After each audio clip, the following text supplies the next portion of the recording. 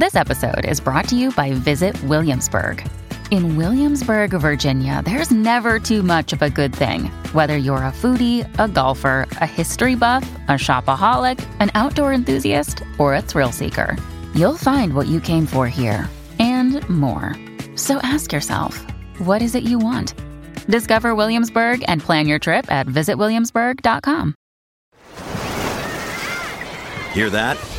Believe it or not, summer is just around the corner. Luckily, Armor All, America's most trusted auto appearance brand, has what your car needs to get that perfect summer shine. Plus, now through May 31st, we'll give you $5 for every $20 you spend on Armor All products. That means car wash pods, protectant, tire shine, you name it. Find out how to get your $5 rebate at armorall.com. Armor All, less work, more clean. Terms apply. 3 great words. Free fries Friday. Especially when they're used in that exact order. Get a free medium fries with $1 minimum purchase. Ba-da-ba-ba-ba. Valid one time on Fridays at participating McDonald's through 12/31/24. Excludes tax, must opt into rewards. Another day is here, and you're ready for it. What to wear? Check. Breakfast, lunch, and dinner? Check. Planning for what's next and how to save for it? That's where Bank of America can help. For your financial to-dos, Bank of America has experts ready to help get you closer to your goals. Get started at one of our local financial centers or 24/7 in our mobile banking app. Find a location near you at bankofamerica.com/talktous. What would you like the power to do?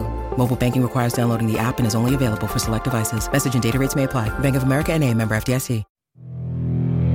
Welcome to the Bike Radar podcast, brought to you by the team behind BikeRadar.com, Cycling Plus and MBUK magazines. If you enjoy this episode, please subscribe. And if you can do so, leave us a rating on your podcast provider of choice. It really helps us reach other cyclists like you.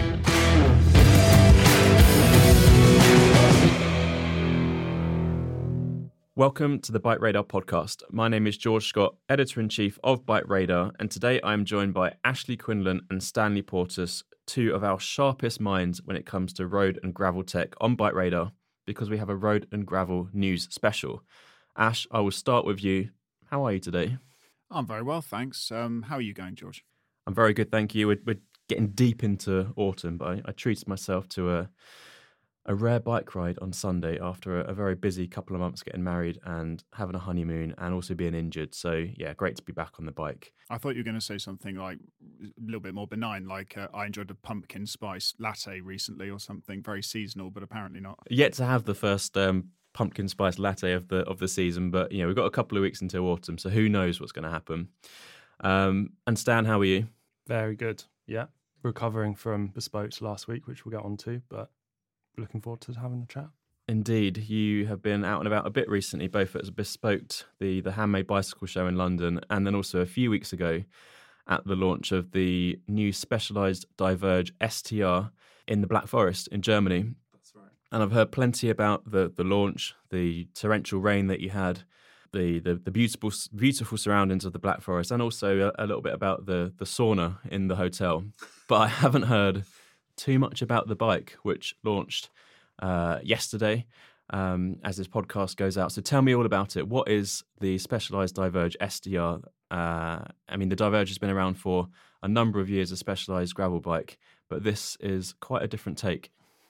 Yeah, so the Specialized Diverge STR is a new version of the Diverge bike, and there's lots in common with the previous version, but the main difference is it has a new Future Shock rear, which introduces 30mm of travel at the rear end of the bike, it's pretty crazy looking. It's kind of an exposed tendon in the top of the bike, which I'm sure will divide opinion. And it kind of, yeah, I mean, it's crazy. You kind of really bob in the saddle, and it has a very different feel to a standard rigid frame gravel bike.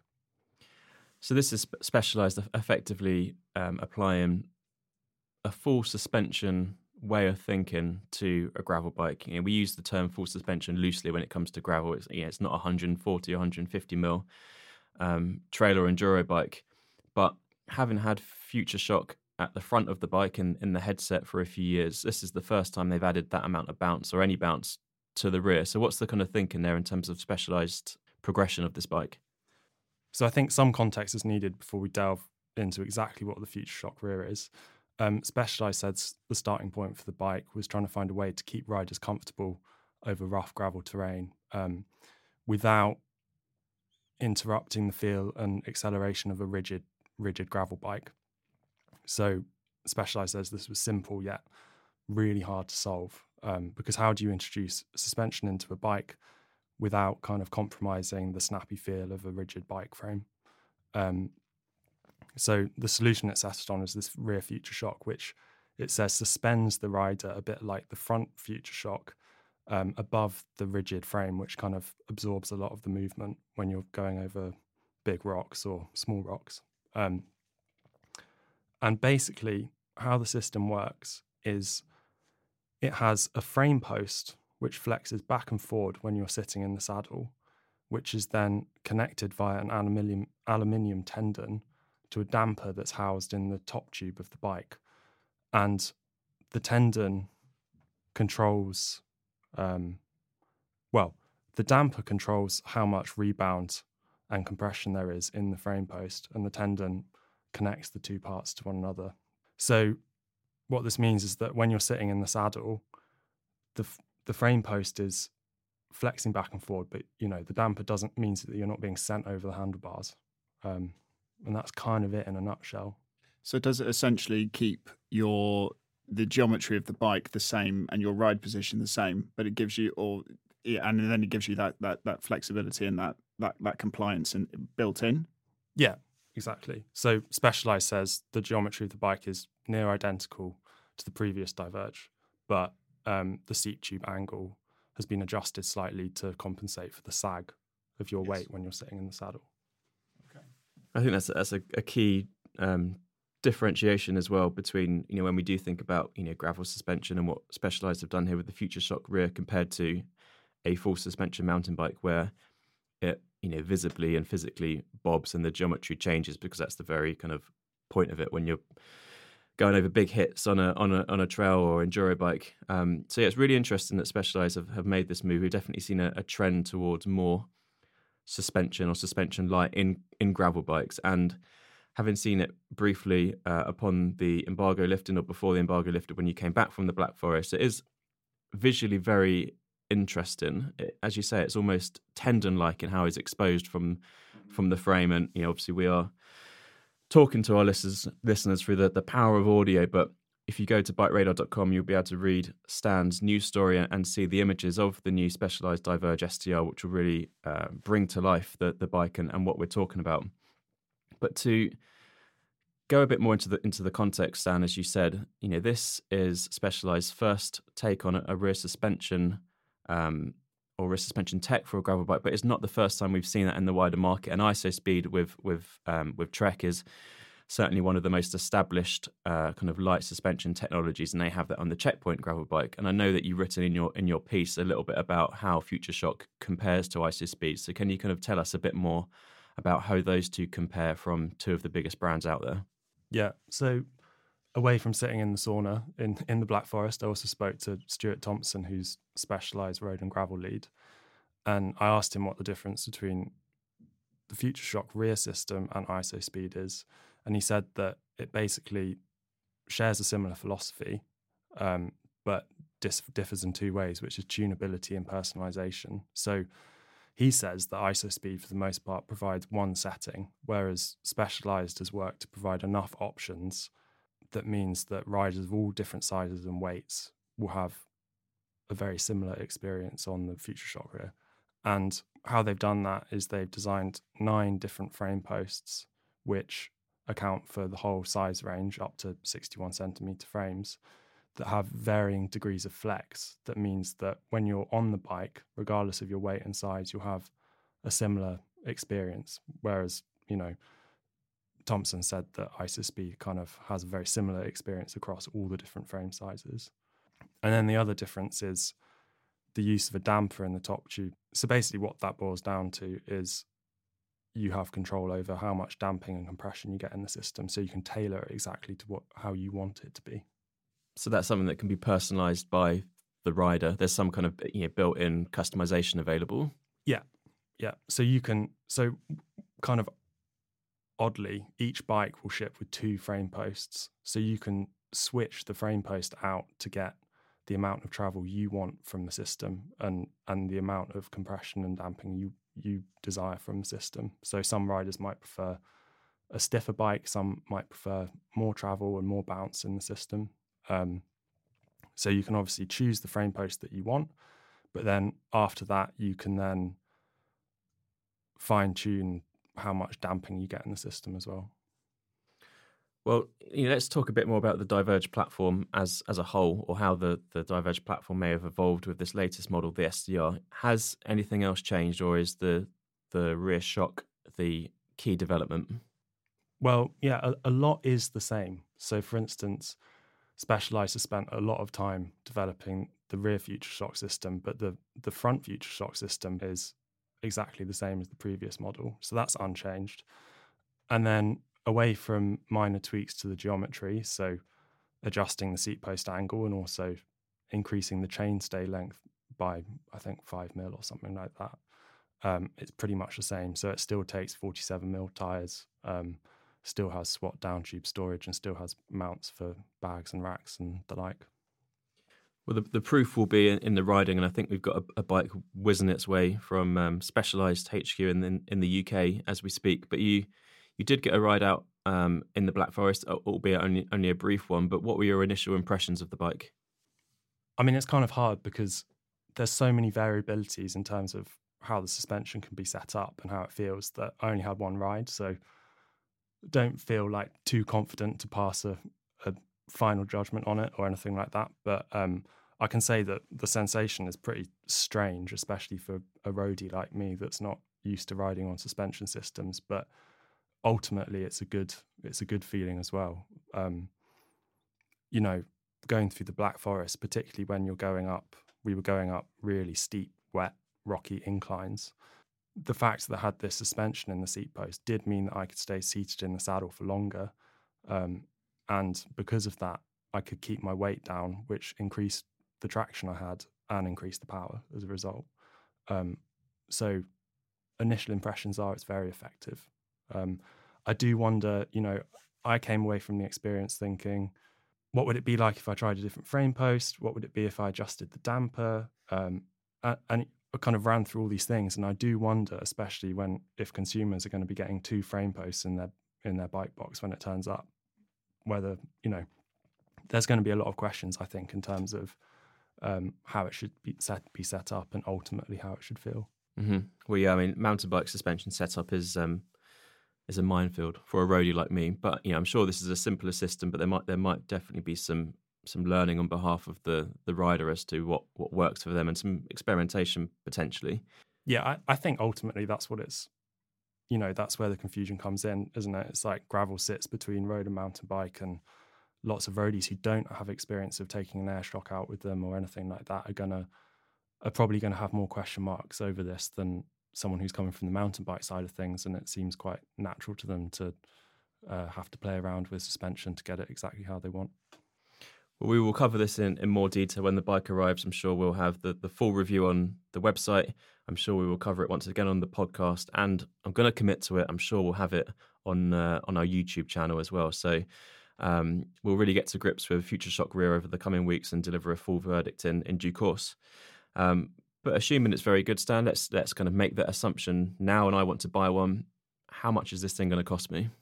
It's going to cost you a lot.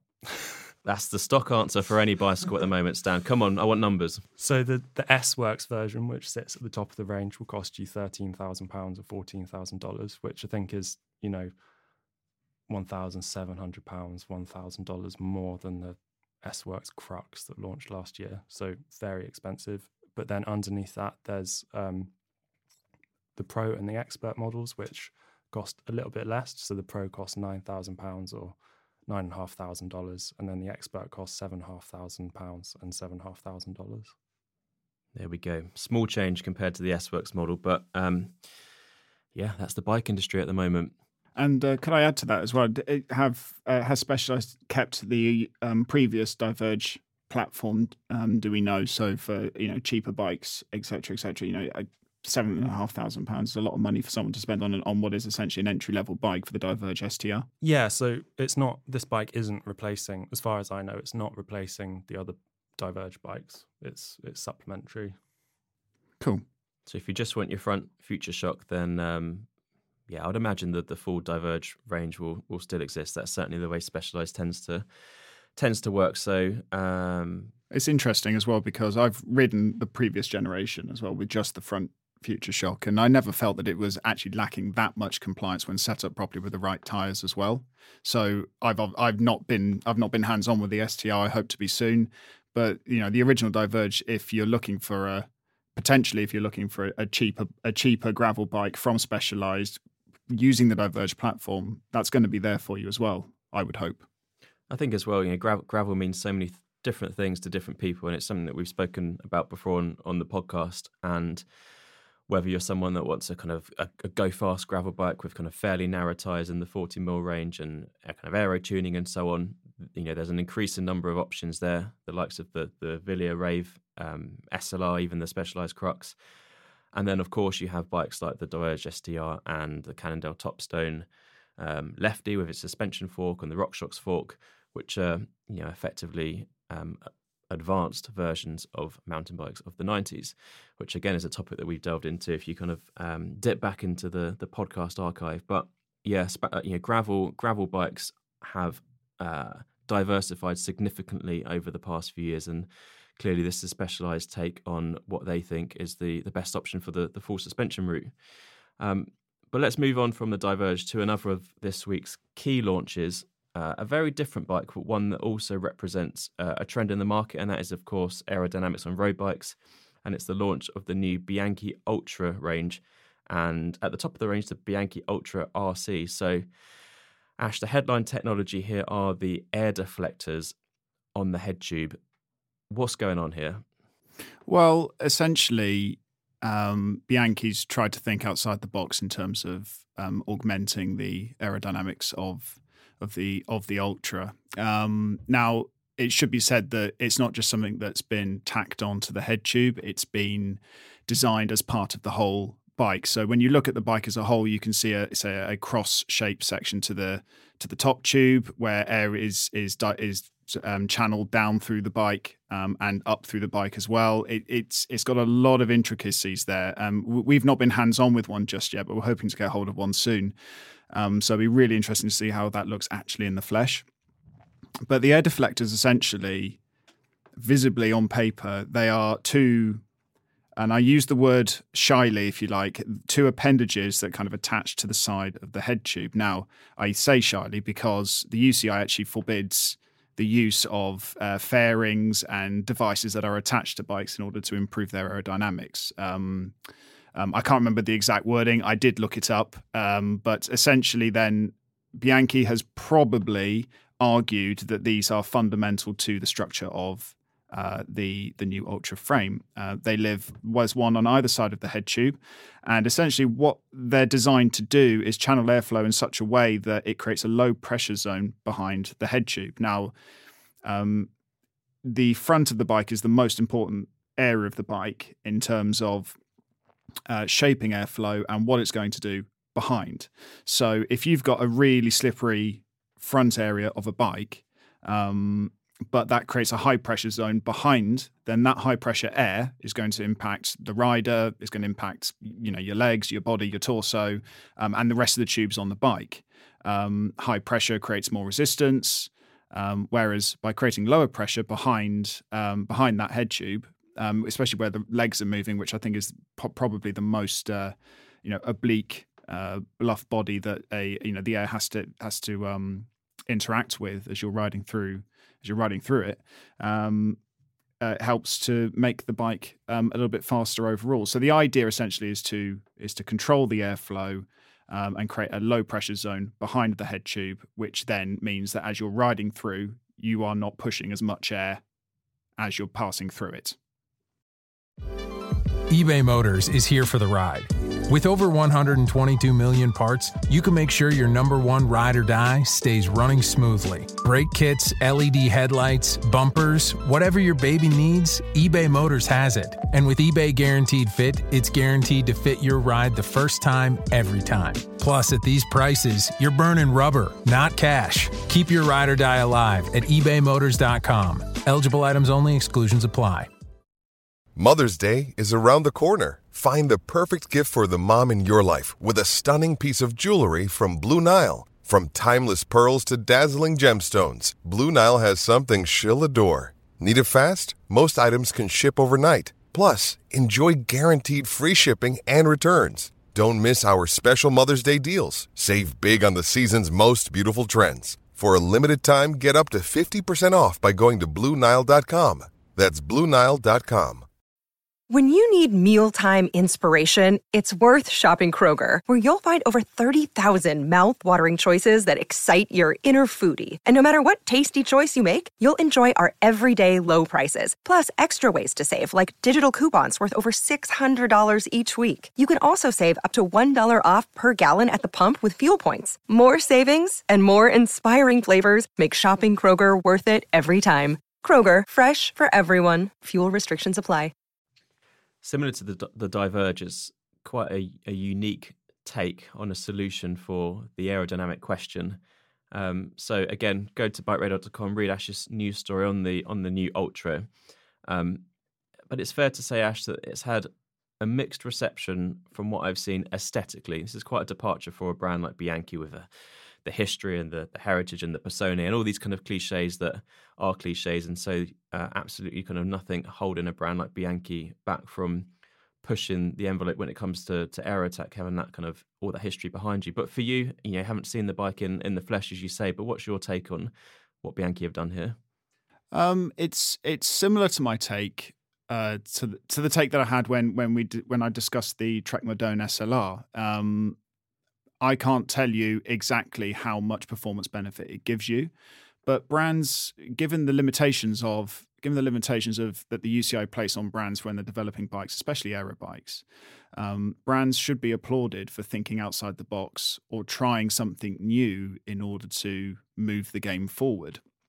That's progress. That's what we, as an industry, buy into. As enthusiasts, bike enthusiasts, that's what we buy into.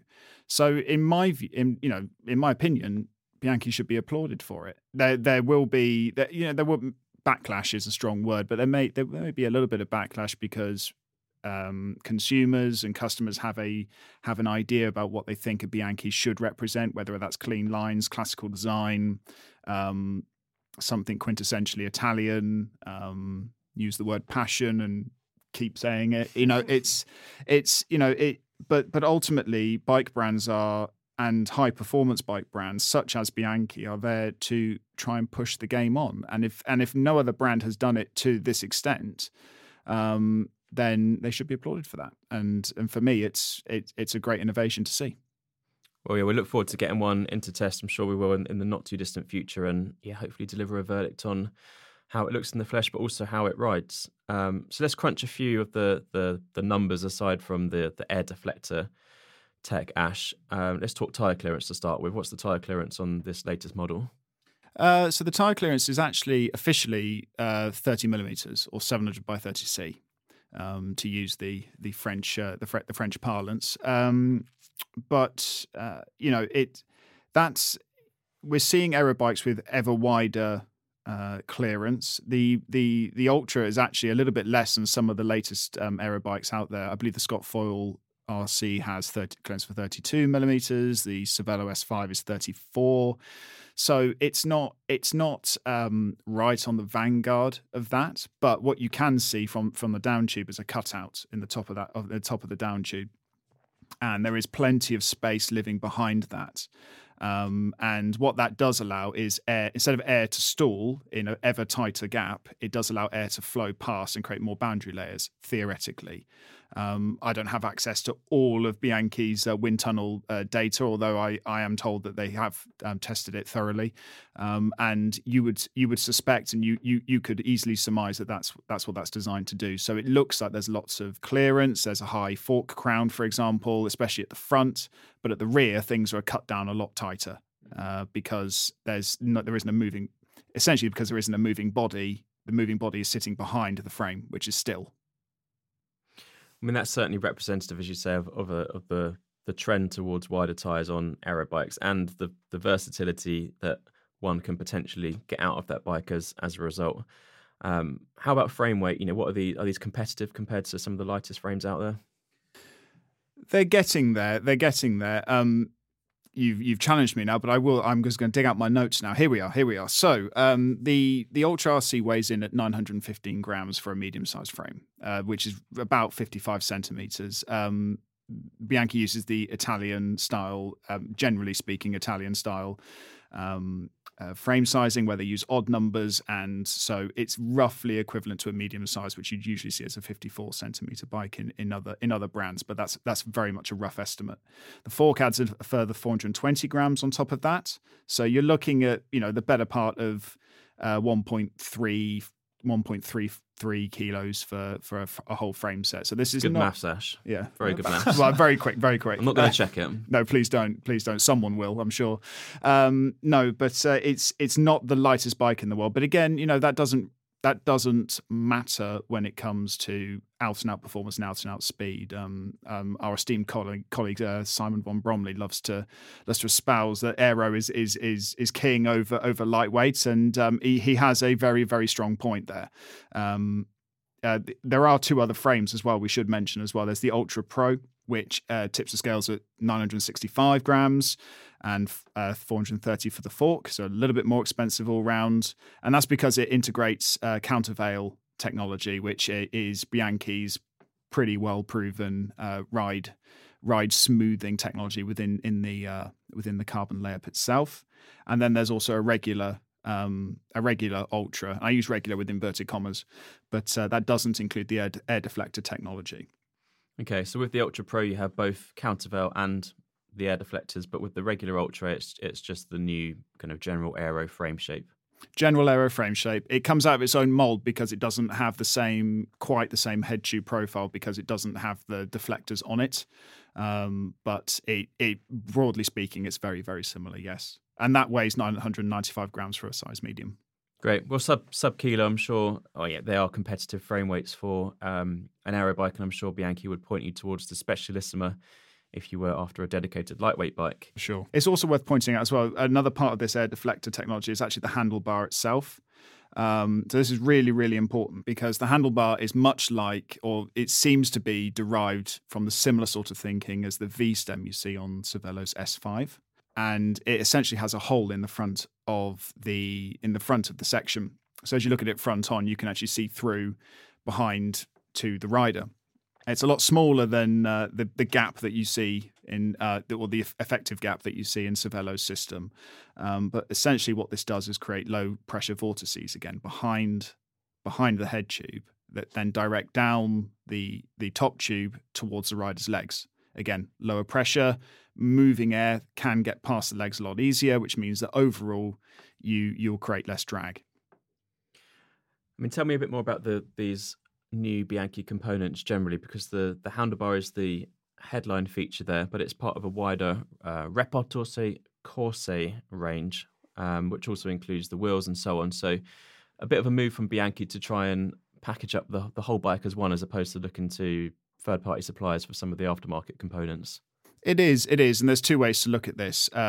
Bianchi markets it, and probably rightly so as well, as creating these Reparto Corse wheels and components. So there's a saddle within this. The seat tube is part of this as well as the wheels. And they would say that it's all as one, and therefore it creates a more efficient setup, and it's designed specifically for the bike. And that's brilliant. That's awesome. And we love to hear that. At the same time, you could also say, and you could also argue, if you were slightly cynical, that it's like every other brand, like Trek with Bontrager, it's like Specialized with Roval, etc., etc., etc., where it's a lot cheaper for the brand to create stuff in-house, badge it up, and then market it as being premium. Now, it's not to say these wheels and the kit is not premium. It looks top spec, and all the wheel weights, for example, and all the technology that goes into it looks kosher. But at the same time, you could argue that there's a cost saving benefit for Bianchi in there as well. Mm-hmm. And again, indicative of a wider trend. You mentioned Roval, Bontrager, Mieke with Villiers now falling under that kind of that house. Another kind of a famous Italian brand which is working closely with a component manufacturer and bringing the two together. So yeah, certainly representative of a wider trend. So not a huge surprise on Bianchi's part. So there we go, two very different but equally cutting edge launches that we've seen across road and gravel and bike radar this week: the Specialized Diverge STR and the Bianchi Ultra RC. But let's have a change of pace now, Stan. We're going to go from cutting edge launches to handmade alt tech. Because last week we had the Bespoked. I nearly said Bespoke Bristol because it was based in Bristol to start and was called Bespoke Bristol, but it's not Bespoke Bristol anymore. But it's the Bespoked Handmade Bicycle Show. It was held at the Lee Valley Velo Park, the old Olympic track in London last Friday, and you were there to cover the show with Oscar Huckle for Bike Radar. Let's start by, can you tell us a bit about Bespoked generally? If someone's keen to turn up next year, what can they expect from the UK's premier handmade bicycle show? Well, firstly, I think this was the 11th time they've done a Bespoke show, and it started in Bristol before kind of going on a pause through coronavirus and then going to Harrogate in Yorkshire. And now it's, this year it was in the Lee Valley Velodrome. And basically, the show it brings together predominantly British frame builders who, work with steel frames, titanium frames, some carbon frames, and then also, more out there designs like wooden bikes and that kind of thing. But, it's predominantly British frame builders, but then there's some European and American frame builders there as well, I believe. It's a really great show. And there's just so many wacky, interesting things there, and people, we've just spoken about two bikes that are pushing design limits in some ways, but then there's people at Bespoke doing really out there things. So really good fun. And it is the UK's premier handmade bike show, but I believe next year it's going to Leipzig. So Bespoke's on tour. You have to jump on a plane to see that one. Well, it's it is a really interesting show. I've been before, and if you have never been, then I would certainly recommend it. But also check out the coverage on Bike Radar. We'll include the links in the description to this podcast. Dan and Oscar put together a brilliant gallery of some of the weird and wonderful bikes there. And also a piece on the bike that ended up winning the Best in Show award, although you didn't know that at the time when you were at the show, Stan. And that's a 3D printed, sturdy Aimar, I'm going to say, titanium TT bike. I mean, it's a really cool looking machine, but describe it to our listeners. Yeah, so the sturdy Aimar, I think Aimar means swift in Gaelic. It's designed by a frame builder called Tom Sturdy, and it's a titanium time trial bike that uses a mix of roll form tubes and then 3D printed parts as well to create, quite a stunning looking bike that's also got this anodized finish on certain parts of it. And it's decked out with carbon wheels. It's got a watch shop tri-bar on the front, and things like, I think Tom Sturdy designed the front chainring as well. So it's kind of got this solid titanium front chainring. So it's really striking, and it won the Best in Show, and everyone at the show that I spoke to kind of brought it up and was talking about it. Really cool finish. I don't know if it's a paint finish or something else as well. Just looking at the pictures from blue to purple to orange almost, and then almost I assume it's the kind of the naked titanium. Was it paint, or have they done something else there?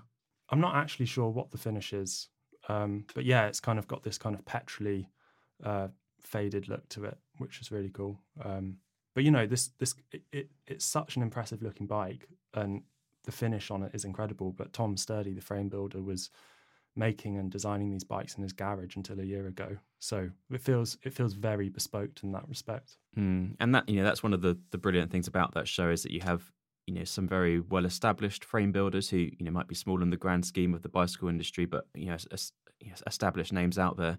But then also new players on the team like Tom Sturdy, coming out and winning best in show 12 months after building this bike in his garage. And yeah, it's an incredible looking thing. I would have loved to have been there to see it in the flesh. And that one piece aero crankset in particular it's drawing my eye in as I'm looking at it.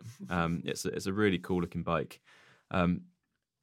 This is a bigger topic in itself, but it's also a jumping off point to briefly talk about 3D printing within the bike industry generally. This is clearly a niche bike in itself, but we have seen just a bit more chatter around 3D printing generally recently. Filippo Ganna's bike that he broke the hour record on was 3D printed.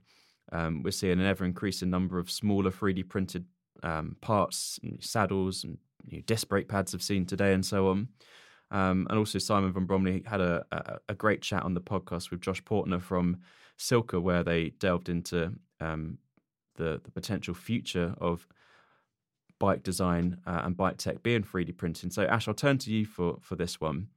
Any thoughts around this generally? Is 3D printing the future, or is this going to be contained to kind of smaller parts and these niche kind of one-off high-end bikes for now? This is very much a personal opinion, but I think I'm right. It is my opinion anyway. I would say that for smaller components right now, that's where 3D printing is most viable. It's expensive. The components are expensive to produce. Generally speaking, 3D printers are not cheap either, and so right now it is sort of necessary for smaller components to be made. We see how expensive some 3D printed products are in the markets at the moment. That being said, as the technology, like any technology, as the technology becomes slightly more commonplace, more ingrained, you could start to see more frames being built, more entire bikes being built. Custom bikes would become probably more commonplace as well, and wouldn't cost you an arm and a leg as well. The idea of having your perfect bike designed for you specifically through 3D printing technology is certainly something that I think the bike industry is leaning towards and moving towards over time. Well, we'll watch this space on that one. I think you're right. It is limited to smaller components, saddles being the key category at the moment. And I haven't actually used a 3D printed saddle, but I've heard very good things about the cushioning that you can achieve through that 3D printed structure. Stan, I don't know if you've got one of the Specialized saddles. That's just kind of sprung into my head. I've got one of the Physique saddles, okay, but I haven't actually used it yet. Yeah, I can confirm that Jack Luke is a big fan of one of the Specialized 3D printed saddles. I myself have an adaptive Physique saddle as well. I use that. It's currently on my Turbo Trainer bike, actually, but it's perfect there because it really does mold and depress, and it means you can build compliance into different areas of the saddle, and more stiffer structures in others. And it means you can make more complicated shapes. And if you imagine, if you ever go to anyone who has ever been on a bike fit will know this. Sometimes you've got pressure mapping software put inside a saddle, and they can record where your weight distribution is. Well, what if you could have a 3D printed saddle that was then designed to account for your instabilities or account for your anatomy? Yeah, for your anatomy, exactly. Yeah, if you have one sit bone that sits lower than another, then, for example, that's not something you can sort of tailor out of your body. That's stuck there. So 3D printed saddles could really help you with that. I think this is something that's a question of whether 3D printed tech is the future. It's kind of like the perpetual question, and a lot of it is to do with that tech becoming more affordable and being able to scale it up and be able to roll this out to mass consumers. But one really interesting thing from Bespoke show was we looked at this Hoon Cycles bike, which was it's a German frame builder. It's built around 36-inch wheels for an incredibly tall rider. But he had some tech on it which I'd never seen before, from a brand I'd never seen before, which was a 3D printed saddle from Posedla, which is a company based in the Czech Republic.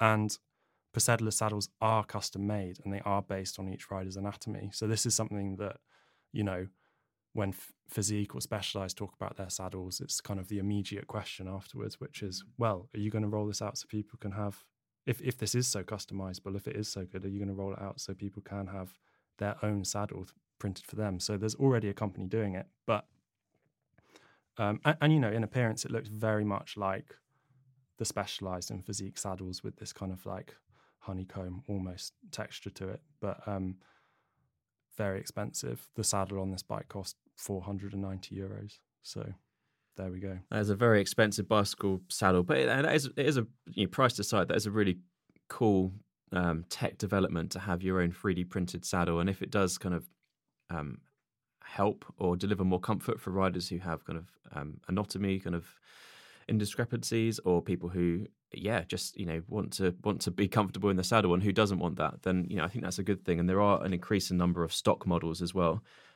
which are coming down in price. So clearly saddles is an area where this technology is developing quite quickly, but watch this space as to what the application could be across the industry. Perhaps it's something we can delve into in a bit more detail in the podcast, and perhaps in a feature on the site, because clearly this is a trend that's here to stay, but how quickly it will evolve is probably the key question for the future of the bike market. Stan, you just mentioned that Hoon bike there, and 36-inch wheels. That's a pretty big wheel set. But any other highlights from across the show that you want to talk about? I mean, you should really check out the gallery on the site if you're listening to this, because there were loads of highlights and loads of really interesting bikes. And channeling my inner Jack Luke, one of my highlights was a Smithy track lacrosse bike that Chris Yeoman, the frame builder, he designed this fork that doesn't have a mount for a front brake, and then designed the rest of the frame around it, and it's got this brakeless, crazy off-road fixed gear bike. So that's one of my highlights, which is in the gallery. But then one of my other highlights was a gravel bike from a very small brand called Sideways, run by someone called Viola Townsend. It won the best off-road bike at the show. So we didn't just spot the best in show, we also spotted the best off-road bike before it was announced. You haven't mentioned that in the office at all since you've come back. You were very proud about that, weren't you? Well, got to make it known. So good at your job, Stan. That's the bottom line. Yeah. Read Bike Radar. We're on top of these things. So that was my other highlight. And Viola is a composite specialist who has a background in working in composites. So she's worked for aerospace, bathtub and fishing rod companies. But during her time working for those companies, she was always building bikes and said that's her passion. And she started doing that full time in January. And she had a couple of really interesting bikes on show, but this gravel bike in particular was really interesting and pretty novel. So the frame is made from carbon fiber, but carbon fiber that Viola got from, I think, a boat yard. So the carbon fiber is the scrap from making dinghies. Like fiberglass sort of carbon. Yeah. Okay. So if you look up close at the bike, it's got this really interesting texture. You kind of think, well, what's that? And then you realise when they say that it's made from a boat, it looks like that fiberglass carbon fiber material. And then the bike's also got dropout inserts from Paragon Machine Works. So it can fit different axle standards. So, if you've got a through axle or a quick release axle, and it can also be converted into single speed, which was one of the things from Bespoked. Everyone you spoke to was like, yeah, this bike can also be a single speed. Yeah. Single speeds are back. Single speeds are back. Maybe they never went away, George. That's the thing. Yeah, I mean, you're probably right there. Yeah, but Viola was also awarded the Bespoked SRAM Inclusivity Scholarship, which enabled her to be at the show, which is really cool to see. And there were 3 other makers that also were awarded that scholarship. But that also meant that SRAM decked her out with loads of SRAM Explore components. So the bike has a gravel front suspension fork, and very cool. Yeah, as you say, it's a really interesting show. Do check out that gallery on Bike Radar. Again, we'll put the link in the description, and try and get to the show next year if you can, if the location works for you. It's as much as we talk about mainstream brands and gravel and aerotech and lightweight and so on, This is a really interesting show to see some of the smaller builders who are pushing boundaries in their own way. So yeah, do check out Bespoked if you can. Well, let's wrap up there. It's been a really interesting chat to go through our highlights from Bespoked and also the Diverge and the Ultra. But before we wrap up, Ash, we're heading to the end of the week. Any plans on the bike this weekend? Well, like you, George, I've been recovering from a knee issue that sort of spread through my leg recently. So I've only just been able to sort of get back on the bike and do what I would call significant mileage in one ride. It's made testing challenging, but not impossible. But I'm looking forward to getting on some more mileage in for sure on some new bikes we've got coming in for testing and new wheel sets as well. So I've got to put my body through it. But I've also got a bike fit planned for tomorrow, actually, as we record this. So by the time this goes out, I will have had said bike fit, and hopefully we'll be supporting some of our bike fit content with that as well as getting myself into a happier place on a bike, which I'm looking forward to. Well, I wish you all the best. We all want to be in a happy place on the bike. Of course we do. Yeah. Hopefully you'll be back up to full fitness in no time. And yourself, Stan, will you be swinging a leg over anything in particular this weekend? Yeah. So I'm writing up my first instalment of my long-termer review next week, so going out for a ride on that this weekend, which it's a Ridley Noah Essential, so it's their aero race bike but kind of made with a different carbon fibre, slightly lower price point. It's very interesting. It's got some quirks, but it's a cool bike. Well, there you go. Look out for that long-term test report from Stan in the not too distant future. No doubt big miles at a high pace, if I know anything about you, Stan. So the perfect bike for the job. Not anymore. We are heading into winter anyway. Great. Well, let's wrap up there. Ash, Stan, it's been great to have you on the podcast. It's been brilliant to chat as ever. Thank you very much. Thanks for having us. Cheers, George. And thank you for listening to the Bike Radar podcast. Please do subscribe to the podcast through your chosen podcast provider and do leave us a rating and review. We always value your feedback. And if you want to send us a question or a suggestion for a topic, then you can email us on podcast@bikeradar.com and we'll be sure to get back to you. Thank you once again for listening. Thanks for listening to the Bike Radar podcast. If you've not done so already, please subscribe and share with your friends, or leave us a rating if you've enjoyed this episode.